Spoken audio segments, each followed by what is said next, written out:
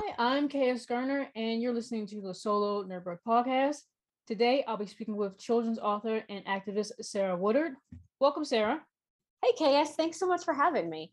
Well, thank you for joining us, and I want to give a shout out to Barney Smith, who was the one that connected us together. Yes. I don't know if he's listening, but hey, Barney. Yeah, hey, Barney. But outside my introduction, who is Sarah Woodard, and what are you about? So I am, as you said, I'm a children's author and an activist, and all of my books are activist topics in nature. Everything from animal rights to civil rights, nature, the environment, you name it. If somebody has an opinion on it in an activist sort of way, there's probably a book, if not out already, then in the queue, as I call it. And I'm just all about the fact that kids are they're like little magical beings that they can just they change the adults around them, and in doing so they change the entire world. And I cannot imagine a better way to connect with them and to make a difference in a positive way for the planet before it's my turn to leave the planet than to share these books with them. I think that that's just like such a blessing that I'm able to do that. Yeah, I think it's important to get children to provide them with information as soon as possible. I mean, not the dumping on them, but explaining things to them as big, down to as simple as possible, like in your children's books, as simple as possible.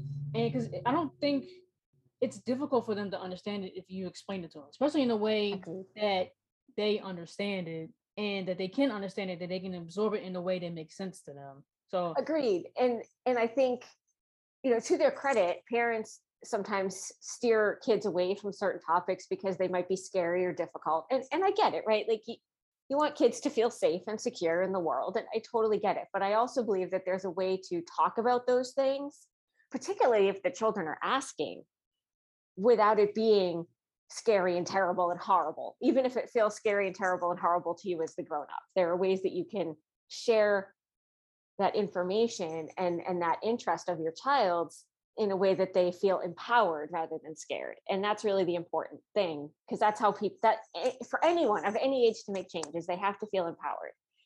And so a big thing in my books is at the end of the book, the kids have learned some information. They're all fiction, but they've learned some information.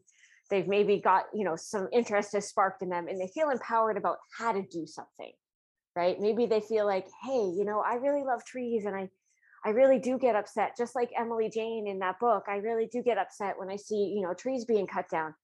I know I can go plant some trees, right? That they don't just go, oh, it's terrible, they're chopping down the trees and it's awful. Maybe it does feel that way at first, but when they're done reading the book, it's, oh, but I can do with it. There's an action I can take. And I think that's really the key point. And the world feels less scary and horrible to grown-ups too when we feel empowered to do something about it, right? So yeah, when we have a way of, instead of just complaining about it, we can take our concerns and make them more productive. right, And exactly. I feel like a lot of us who are now adults and a lot of teenagers, I think is that we complain about a lot of things because we don't really know how to resolve it in a way. Right. So doing the children's books, it gets them, like I said before, like we both mentioned, it get them early, started as soon as possible, knowing how to do stuff. So they're not asking when they're 16, 17, 18 years old, or 25, 26, 30 in my case, and wondering how are we supposed to do 40, stuff. 50, 70, right? Yeah. Exactly. How are we supposed to do stuff? But right. They don't, not just how, but they feel like they can, right? Yeah. Like you may not know how, but if you feel like you can figure out how. Right. So that kid who at age, 4 or 5 read this book and decide, okay, I'm going to go plant some trees or whatever. 16, 17, 18, maybe they're still distressed about this same topic because they're seeing it on a larger scale than they saw it when they were 4. Uh-huh. But they can go, okay, well, let me see. Is there a nonprofit I can get involved in? Can I start a nonprofit? Can I do this? Can I do that? Right. They start to look for solutions rather than just going, well, this sucks, right? Exactly. it I feel like it could actually alleviate some of that teen angst thing that goes on, right? So Yeah, I if I knew more of how to do stuff when I was a teenager, I wouldn't have been so angsty. I definitely I wouldn't have been. I think most teenagers feel that way. I mean, there's a lot, of life changes that go on as a teenager, but I think that a lot of teens, if they felt empowered, would feel a lot less distressed than they do. Exactly. But I believe it's your most recent book is Tango and Jim Find Love that came out on the Um, 15th, right? January well, 15th? one just came out a couple of days ago that is um, Kelly's Goodbye, which is about saying goodbye to a beloved pet that has passed on. Um, and then right before that was Tango and Jim Find Love. And that one is actually about a soldier who has PTSD and walks into an animal shelter one day and adopts a dog who has been there for a long time because he displays a lot of just fear and cowering. And so he's not like the first one anybody wants to adopt because he's not playful and happy and bouncy. Uh-huh. But this soldier kind of sees his own fear reflected back to him in the dog, and they help each other heal. Oh, okay. I was just looking at your Amazon page and it's so many. You can tell by in the I know. background in the videos. There's so many books. I was like, which one It is the is. It's most like recent 45 one? now, I think. Okay. But okay, so your most recent one is what was it? I'm sorry, what was the name of it again? Kelly's Goodbye is the one that just came out. Kelly's Goodbye. Okay. Yeah. So, and I'm assuming that deals with death. Yeah. So that's Okay. about saying goodbye to a beloved pet that has passed on. Um, Okay. Actually, that was someone requested that I write a book like that quite a while ago, and I did write it, and then it just kind of kept getting pushed aside for other topics that kind of rose to the surface. Mhm. Like honestly, the hardest thing, the biggest challenge I have is like I have like 30 something books that have been written and edited and are in the queue for my illustrator. And the hardest thing of my job is figuring out what to send next. Like they're all important. They all need to be done right now. And it And doesn't work that way. And so, yeah, so this one about saying saying goodbye to a lost pet, it just, um, it kept getting pushed down for a while, but one of my cats actually passed just a few weeks ago. And so after he passed, I was like, all right, this one has to come out. And I changed it so that it was actually more about him. Mhm. It's sort of in his memory. And which was also very healing for me. And then I do have another one that's about a dog as well, but I have no idea when that'll be out because, like I said, things just sort of. Okay. Well, with that book and pretty much with all your books, I try to narrow it down just to one because I didn't want to say all of them. But how can you elaborate more on your creative process when you're Oh writing a yeah. book? So like just a thought in your head to how do you appropriately express your message to your young readers and then marketing the book. Okay, so multiple part question there. All right. So first, as far as the creative process goes, so usually what happens is I will see something on the news or on social media or out in the world that just kind of like nags at me. Either it like makes me really irritated or I'm like, oh my God, that's beautiful, or something. It evokes a reaction of some kind, which with me, I admit, does not take much. And then I'll kind of just lift it up. I lift it up to spirit and I say, is this a book? If it is, like I'm a recipient. And I just wait. I don't lock myself in a room and sit down and try to write. That's just a good way to drive yourself into writer's block if you didn't already have it and make yourself frustrated. I just do my life. And eventually, if that's meant to be a book, I call it the whisper. And I'll get either like the character's name or like the first line of the story or something. And when I get that, I sit down and the book basically writes itself because it's not really me. I'm like the vessel, but the words aren't really mine. And then it goes to my editor, and then it goes in the queue, and eventually it goes to my illustrator, and then it gets published. And then is the second part of your question, the marketing. And that is honestly where I spend most of my days is on the marketing. Like it as you know from having a podcast that you try to, get out to people and draw more listeners to. The marketing is a significant effort. And I hire coaches and I'm always trying to find like that next level, that next piece that I'm missing. So like right now I actually just brought my beautiful new website online And there's a free download on there for folks, 8 ways to help your child find their passion and purpose. And like we've been talking about, finding that passion and purpose connects them to something that they can feel empowered to change. And that's where activism all begins. So there's a free download on there. There's all sorts of good information. So I just brought that online.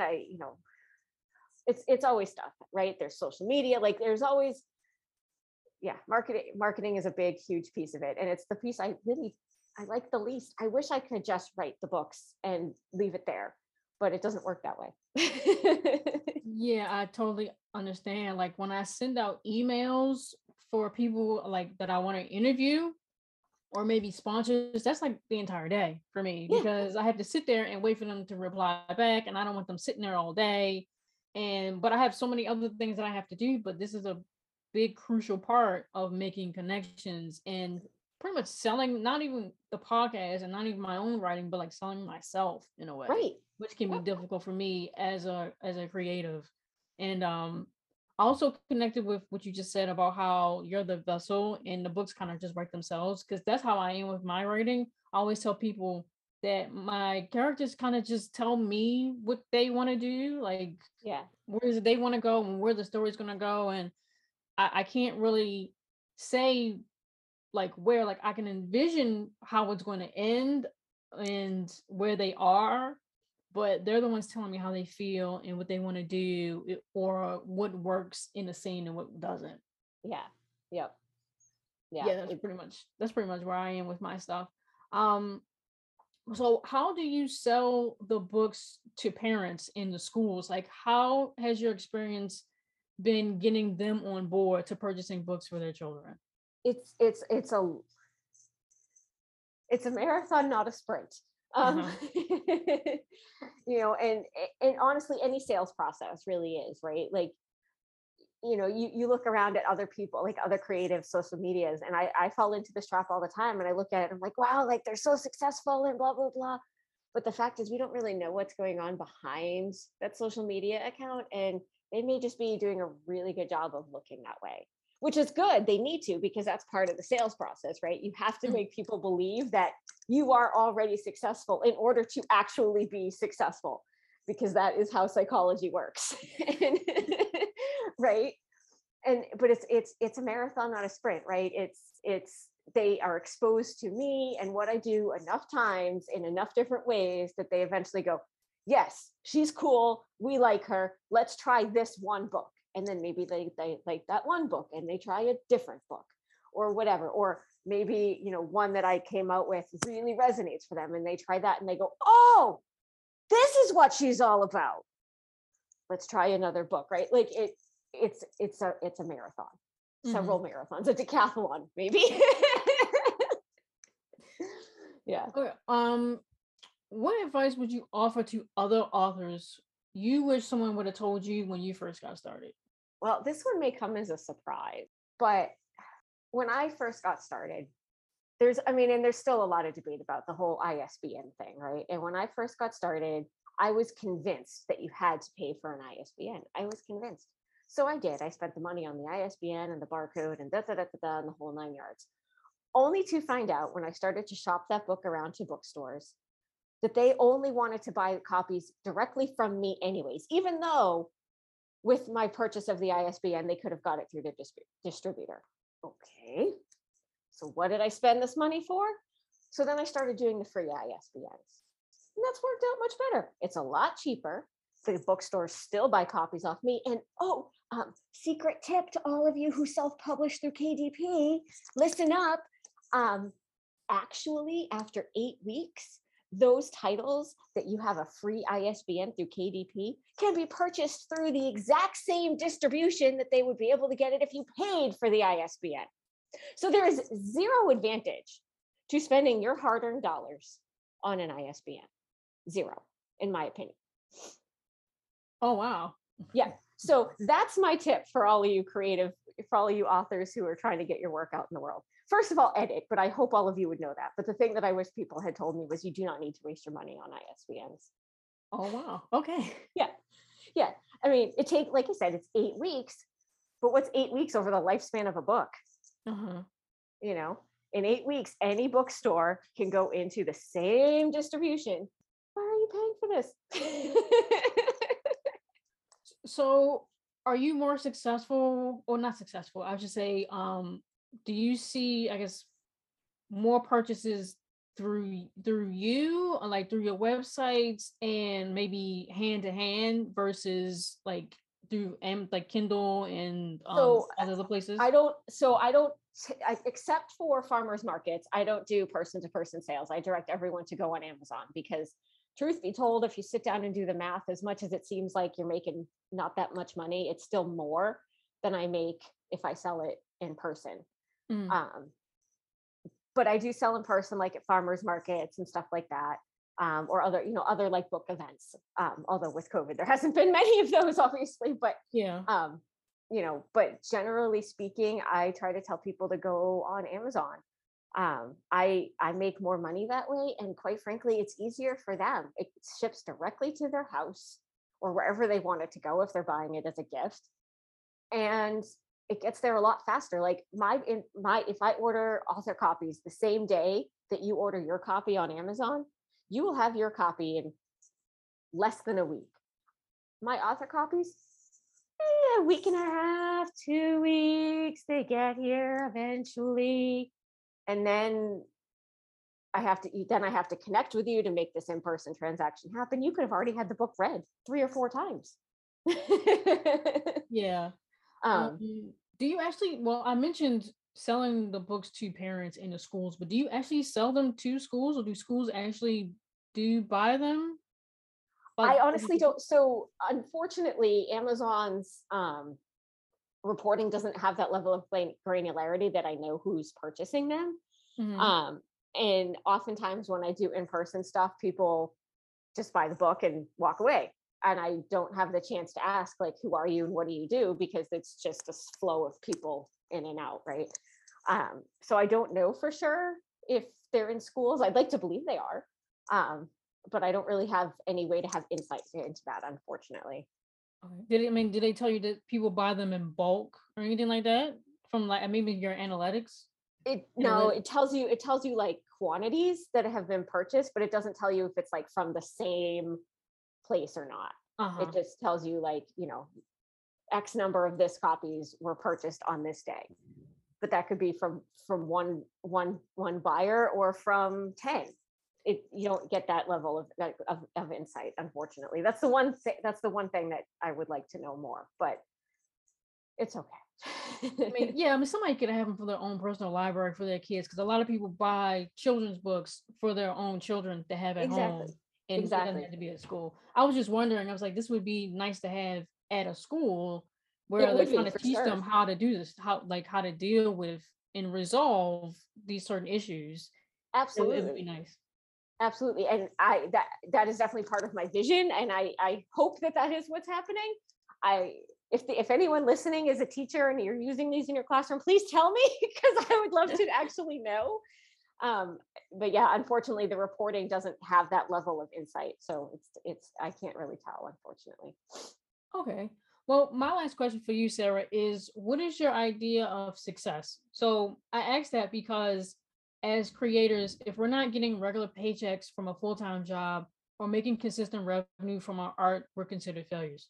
Many of us will put our dreams and projects on a back burner or give them up altogether because this career can be highly intimidating and competitive. So, what is your idea of quote unquote success? I think that's a really good question and a really valid reason for asking it because part of my definition for success is that my author career will pay the bills. Of course, I think we all want that, right? We all want to make money doing the thing that we love, whether that's a creative thing or not. We all want to just make money doing something we love. Um, but also, for me, success is about joy. It I mean, yes, you need the money to pay the bills, of course, and to have fun with, right? Like money isn't just about paying the bills. Money is about fun too. But success, money is only one piece, and joy for me is sort of like the umbrella under which all of the other pieces of success fall, including money. Um, I And if in using that definition, I've at least got a good chunk of the umbrella. um, I love getting up every day knowing that I'm an author. I love getting up every day feeling like my work is in the world making a difference. I love getting up every day waiting for those emails from my illustrator with the day's pages that he's drawn. um, I love waiting for that inspiration to hit me and then sitting down and writing. I even love getting feedback from my editor, even when she's like, Sarah, you could do so much better. I still like, she's always, when she says that, she's right. And I appreciate the push, you know? Um, I think it's important to be open to that. But to me, joy is sort of the overarching thing that you have to have in order to have success. You can have all the money in the world, but still hate life. And then that's not, who cares? Like, Uh-huh. Exactly.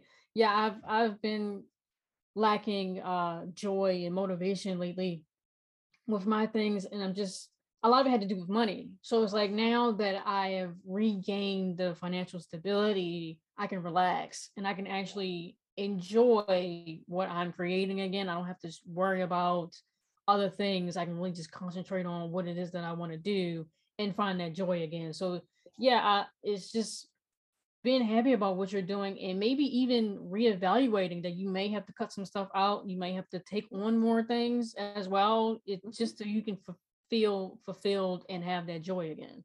So that's where and I I'm at think right being now. open to other avenues too. Like Hmm. when I first sort of started down this path of the author career, like back in 2017, I figured I could just, write some books and people would buy them and I could sit at home with my cats all day and like make the monies. But the fact of the matter is, very few authors make enough money just from their books to have it be their only source of income. You can have your author career be your sole source of income if you're open to other things like visiting schools or giving speeches about things that you're expert in. If you're a nonfiction writer, whatever that is, if you're a fiction writer, like in my case, I talk about activism and children, right? But whatever that, thing is that you can talk about, being open to those other areas. If you're an artist, maybe you can also teach art or teach writing or like other ways to use your passion, your joy, your gift that aren't just the art thing, the thing that you create, right? And being open to that can help to make whatever that creative piece is a full career and not just like, oh yay, I sold a book. Like Yeah, I totally understand. I'm actually looking into maybe doing like panels or just, I guess, I wouldn't call it speeches. I forgot what it's, I can't think of what it's called. Maybe seminars or something like that. Maybe on like, yeah, not yeah, just with podcasting and but maybe like with writing and possibly public speaking, because doing these interviews has helped me sure. with speaking to people. Whereas before I wanted to do the writing mostly and the podcast here at home to avoid people. But now that I'm doing the Yes, oh, I interviews, so relate to that.